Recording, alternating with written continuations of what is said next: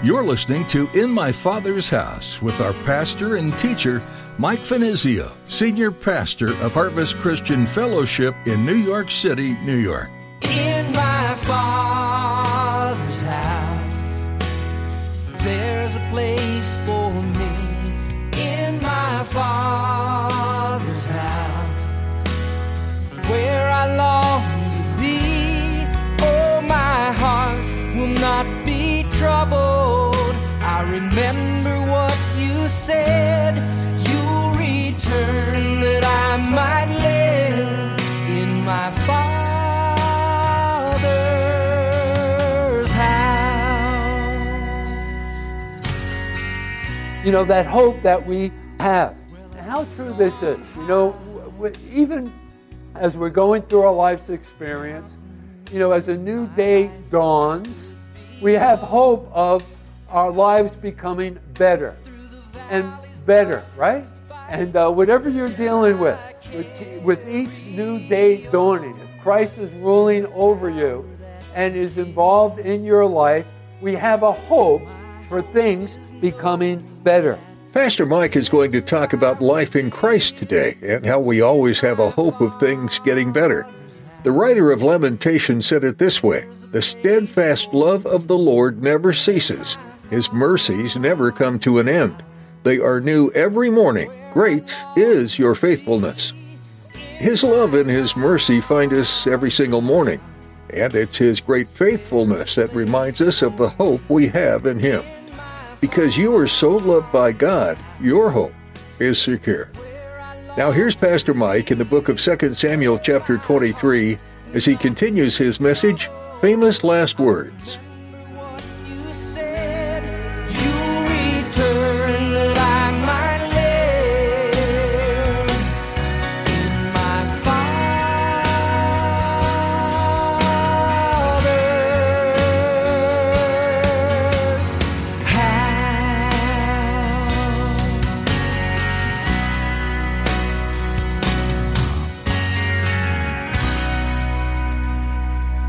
The Spirit of the Lord spoke by me, and His word was on my tongue. So David often operated in the gift of prophecy. At times, he was a prophet. Notice also then in verse 3, he goes on to declare, "The God of Israel said, the Rock of Israel spoke to me.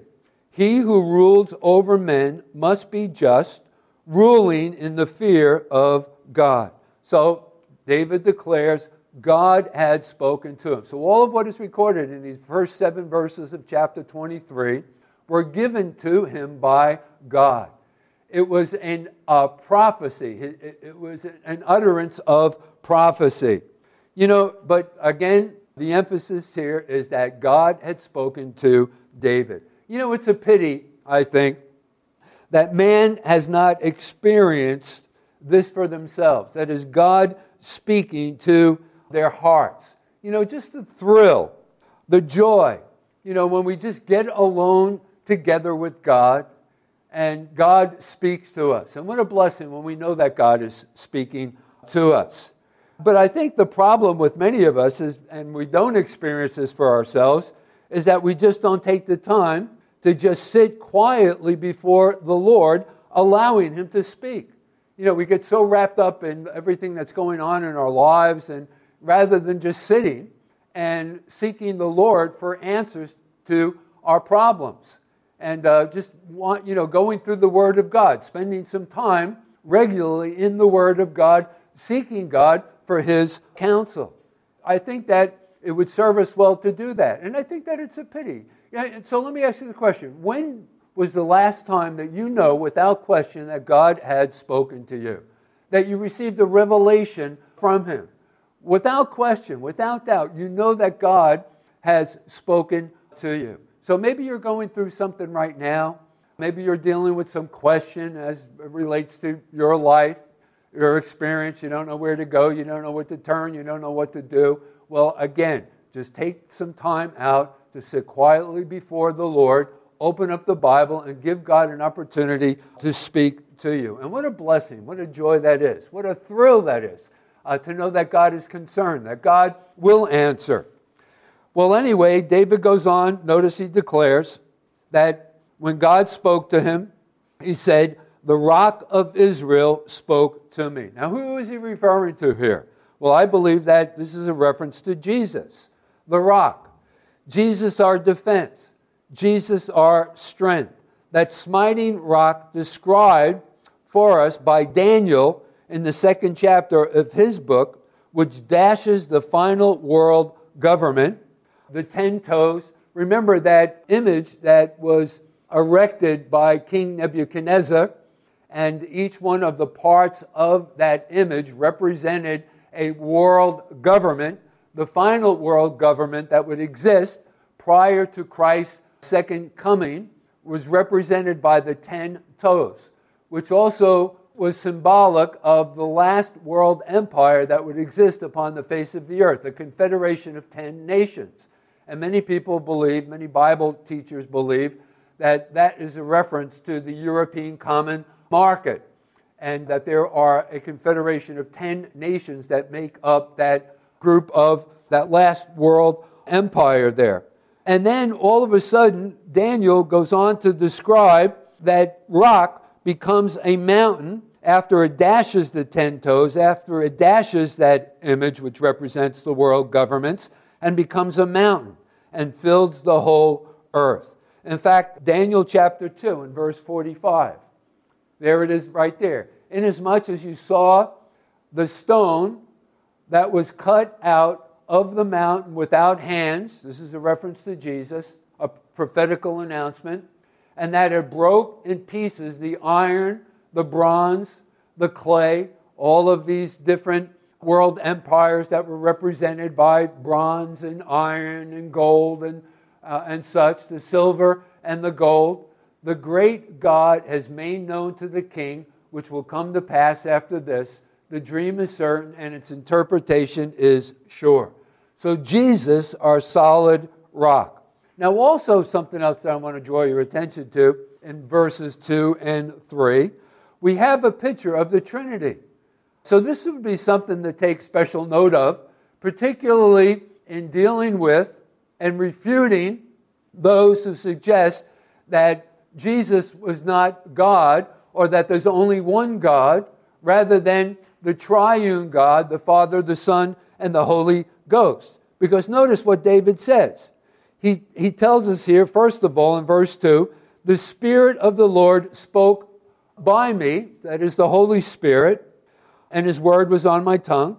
Then notice in verse 3, he says, "The God of Israel said," this is a reference to Jehovah, God the Father. And then lastly, he goes on to declare, "And the rock of Israel, who is Jesus, spoke to me." So what we have here is a picture of the Trinity. So I just wanted to draw your attention to that. Arm yourself. That's something good to have in your arsenal to refute those who suggest that there's only one God. Now, what did God speak to David? What did the triune God speak to David? Well, think about it. David was a ruler. He was the king of Israel. And David was aware of his shortcomings of his reign. But the Lord spoke to him about another ruler who was to come. And who was that ruler? It was our Lord and Savior Jesus Christ, who would reign in justice. And so God said of Jesus, and it's recorded for us there in the latter part of verse 3, "He who rules over men must be just, ruling in the fear of God." Now this is an interesting principle that's recorded for us here. One who rules must be just as far as man is concerned, but he must also be conscious of the fact that he is ruled by God as well. Now this has been one of the tragedies of human history. A man ruling over men without having a consciousness of God. No accountability towards God. And that has lent itself to, they think of themselves as the final authority. And they rule as a tyrant, mastered by their own greed. And the result of those whom they rule over is chaos and slavery. Now, this law of rule also applies in other situations as well. Let me give you a practical example of this. Like, for example, in the marriage relationship, a husband who cannot rule his family unless he is being ruled by Jesus. And if he isn't being ruled by Jesus under the authority of Jesus Christ, more times than not, he becomes a tyrant. It becomes an intolerable situation. Let me give you a cross-reference for this. In 1 Corinthians in chapter 11 and verse 3. So this is sort of a warning to husbands within the marriage relationship. 1 Corinthians in chapter 11 and verse 3. There we are told the head of every man is Christ, and the head of the woman is man. So we want to make sure that this is in its proper order of things. So the husband will not be able to effectively rule their family well unless they're under the authority of Jesus Christ himself. But then notice David goes on to declare in the first part of verse 4, let's read that, and he, that is Jesus, shall be like the light of the morning when the sun rises. Now the idea here is with each new day dawning, there's hope for a better life. That is when he is in control of our lives. Jesus himself said, "Take my yoke upon you." And how we need the dawning of a new day. That is God's day, his kingdom. You know, that hope that we have. And how true this is. You know, even as we're going through our life's experience, you know, as a new day dawns, we have hope of our lives becoming better and better, right? And whatever you're dealing with each new day dawning, if Christ is ruling over you and is involved in your life, we have a hope for things becoming better. And so David puts that in this way, the light of the morning sunrise, a reference to Jesus. And how we need the dawning of a new day, God's day, his kingdom, that hope. Well, notice he continues on and he declares, it's as a morning without clouds. Is that your experience in your walk in your relationship with the Lord? It's bright. It's exciting each new day. That anticipation of something special is going to happen. You know, as God takes control of our lives, often turns things around for our blessing. Even this morning, I woke up and as I got out of my bed and was getting ready to, come to the service this morning, I looked out the window and where I was, it was bright and shiny before the clouds started rolling in. And I was thinking to myself, this is a great day. This is going to be a wonderful day. The sun is shining and, you're anticipating something great happening. But, when I get up in the morning and it's cloudy outside, I'm thinking immediately, I want to go back to bed and catch a couple of Z's, right? So that's the way that life with Christ is expressed by David here. And how the dark clouds hang over the world today. How we look forward to that clear morning to arise. And that could be our own experience day by day as we walk with the Lord. And then David goes on to declare, notice there in verse 4, he says, the rule of a righteous man is like tender grass, springing out of the earth by clear shining after the rain. So we begin to see all of the beauty, all of the glory. That is when Christ is ruling over us. The colors of life, the newness of life, the opportunities that are given for the expression to people, and the freedom of a righteous reign. You see, a good ruler gives the opportunity for beauty to break forth within the community. And such is the case in our own walk with the Lord.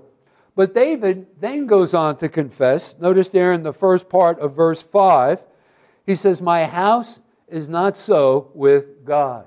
Now, it's at this point where David is being reflective. He knew that he wasn't the kind of ruler he could have been, so he's conscious of his shortcomings. He is conscious of his failures. He's really just being truthful here. He knows that he could have done better. This is very human-like, and I love that about David. He's being very frank, being very transparent. In whatever responsibilities that have been given to us, we would be also able to declare likewise, our own shortcomings, our own failures. So David is just being truthful here. But yet notice, in the latter part of verse 5, he says, "He hath made with me an everlasting covenant." Even as God has made an everlasting covenant with us through His Son, Jesus Christ. Now, as far as it related to the covenant that God had made with David, it had to do with his seed would not depart from the throne.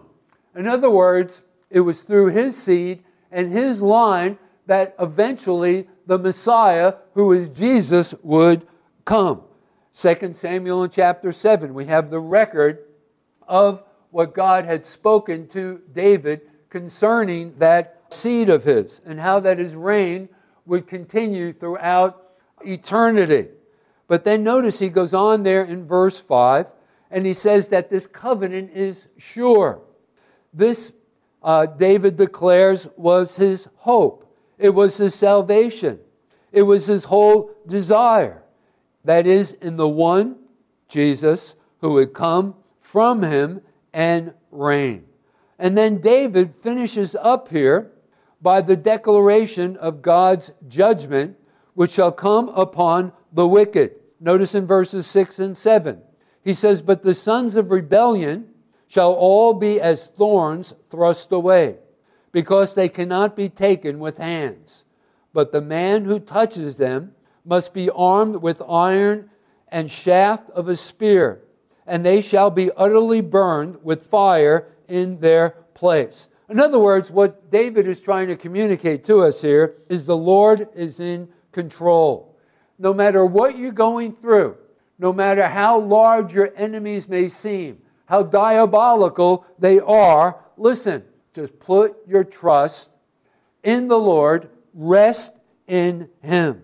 Don't fret over evil doers. And so David here speaks of the things that are eternal.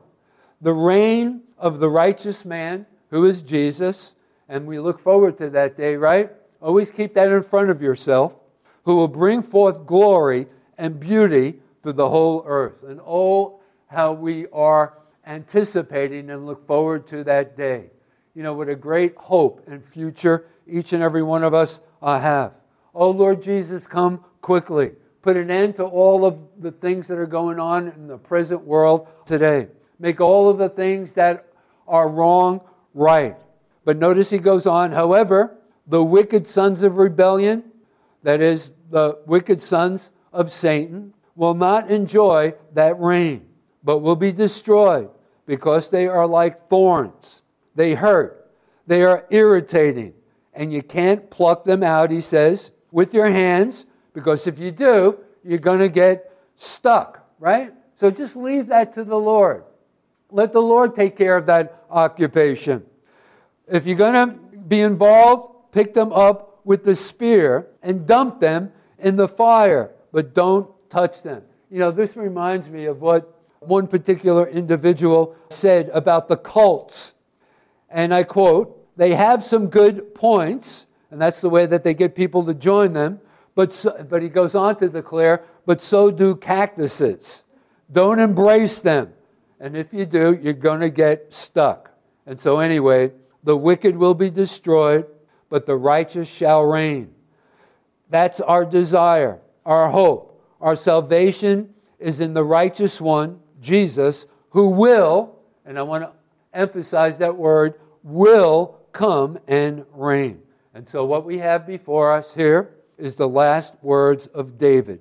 Words of hope to those who will trust in God. Listen, we don't have to wait to enter into that kingdom. The reign of Christ has already begun. He has established that kingdom in the hearts and lives of His people. And so as we close out this morning's message, let me ask you a couple of questions. What will be your final words that you will speak at the end of your life? Will they be words of peace and hope, assurance, love for God and for man? Will there be a sense of release, knowing that the best is yet to come? You can, that is, if you place your hope and trust in the Rock of Israel. Has the Rock of Israel been speaking to you this morning? Well, in the Gospel of Matthew, in chapter 11, in verses 28 through 30, Jesus said, "Come, all of you, unto me, who labor and are heavy laden. Take my yoke upon you, and learn of me, for I am meek and lowly in heart, and you will find rest for your soul. My yoke is easy, and my burden is light." And let me lead you in a word of prayer. Father, we thank you for these words that are recorded for us here, these last words of David. Father, that just serve as an encouragement for each and every one of us. Father, we thank you that, Father, we are being raised, Lord, under your watchful eye. Lord, that you are orchestrating all of the details of our lives. Lord, bringing us to that desired end. Lord, bringing us to our complete and full potential. Lord, help us to work in concert together with you. Father, whether it's our calling as parents in our homes, our business, the ministry of the church, Father, whatever it is. Lord, we want to reach that full potential. Lord, we want to be used by you. Lord, as we look back upon our lives, we want to have left a great legacy behind. Father, we want to have touched many people in their own lives' experience. Lord, do that. Lord, we want our lives to really have counted for something. Lord, use us. Continue to work through us. Father, we thank you. Lord, help us to take time out regularly, to spend that time just sitting quietly before you, allowing you to speak. Lord, we pray that in times of trouble we wouldn't be overcome by our difficulties. Lord, that we wouldn't open up our hearts, Lord, to fear. But Lord, we would just, Father, sit quietly before you, open up our Bibles and allow you to speak those words of encouragement and strength. Lord, remind us, Lord, in times like that, of what we've learned here. And Father, always we pray that you're coming back for your church and establishing your kingdom upon the earth is always before us. And Father, we pray that that is what we would put our trust and our hope in. Father, we thank you. And now, Lord, we pray that as we close out this service, that you would receive our worship and that it would be pleasing unto you. For we ask all of these things in the name of Jesus. And everyone said, amen. In my Father's house, there's a place for me. In my Father's house, where I long to be. Oh, my. We're so glad you joined us today on In My Father's House for our continuing verse-by-verse study through the book of 2 Samuel. If you'd like to hear more messages from Pastor Mike, please visit our website at harvestnyc.org. You can listen online. Just go to the Resources tab. Otherwise, you can find them on oneplace.com and search for Harvest Christian Fellowship or Pastor Mike Finizio. Viewing our recent services can be an option as well through Vimeo. We also invite you to subscribe to our podcast. Just search your favorite platform for In My Father's House with Mike Finizio. If you're in Midtown Manhattan and looking for a church home, come visit us here at Harvest Christian Fellowship. We meet every week for worship, Bible study, and fellowship. It's easy to get here. You get directions and service times at our website. If you can't make it in person, that's okay. Join us on the live stream to participate in our services virtually. Just follow the link at harvestnyc.org. If you happen to have any questions for us, give us a call at 212-247-1877. That number again is 212-247-1877. You can connect with us on Facebook and Instagram too. Just follow the links on our website. Again, that's harvestnyc.org. We're so glad you took the time to listen in today, and we hope you'll join us again next time on In My Father's House. There's a place for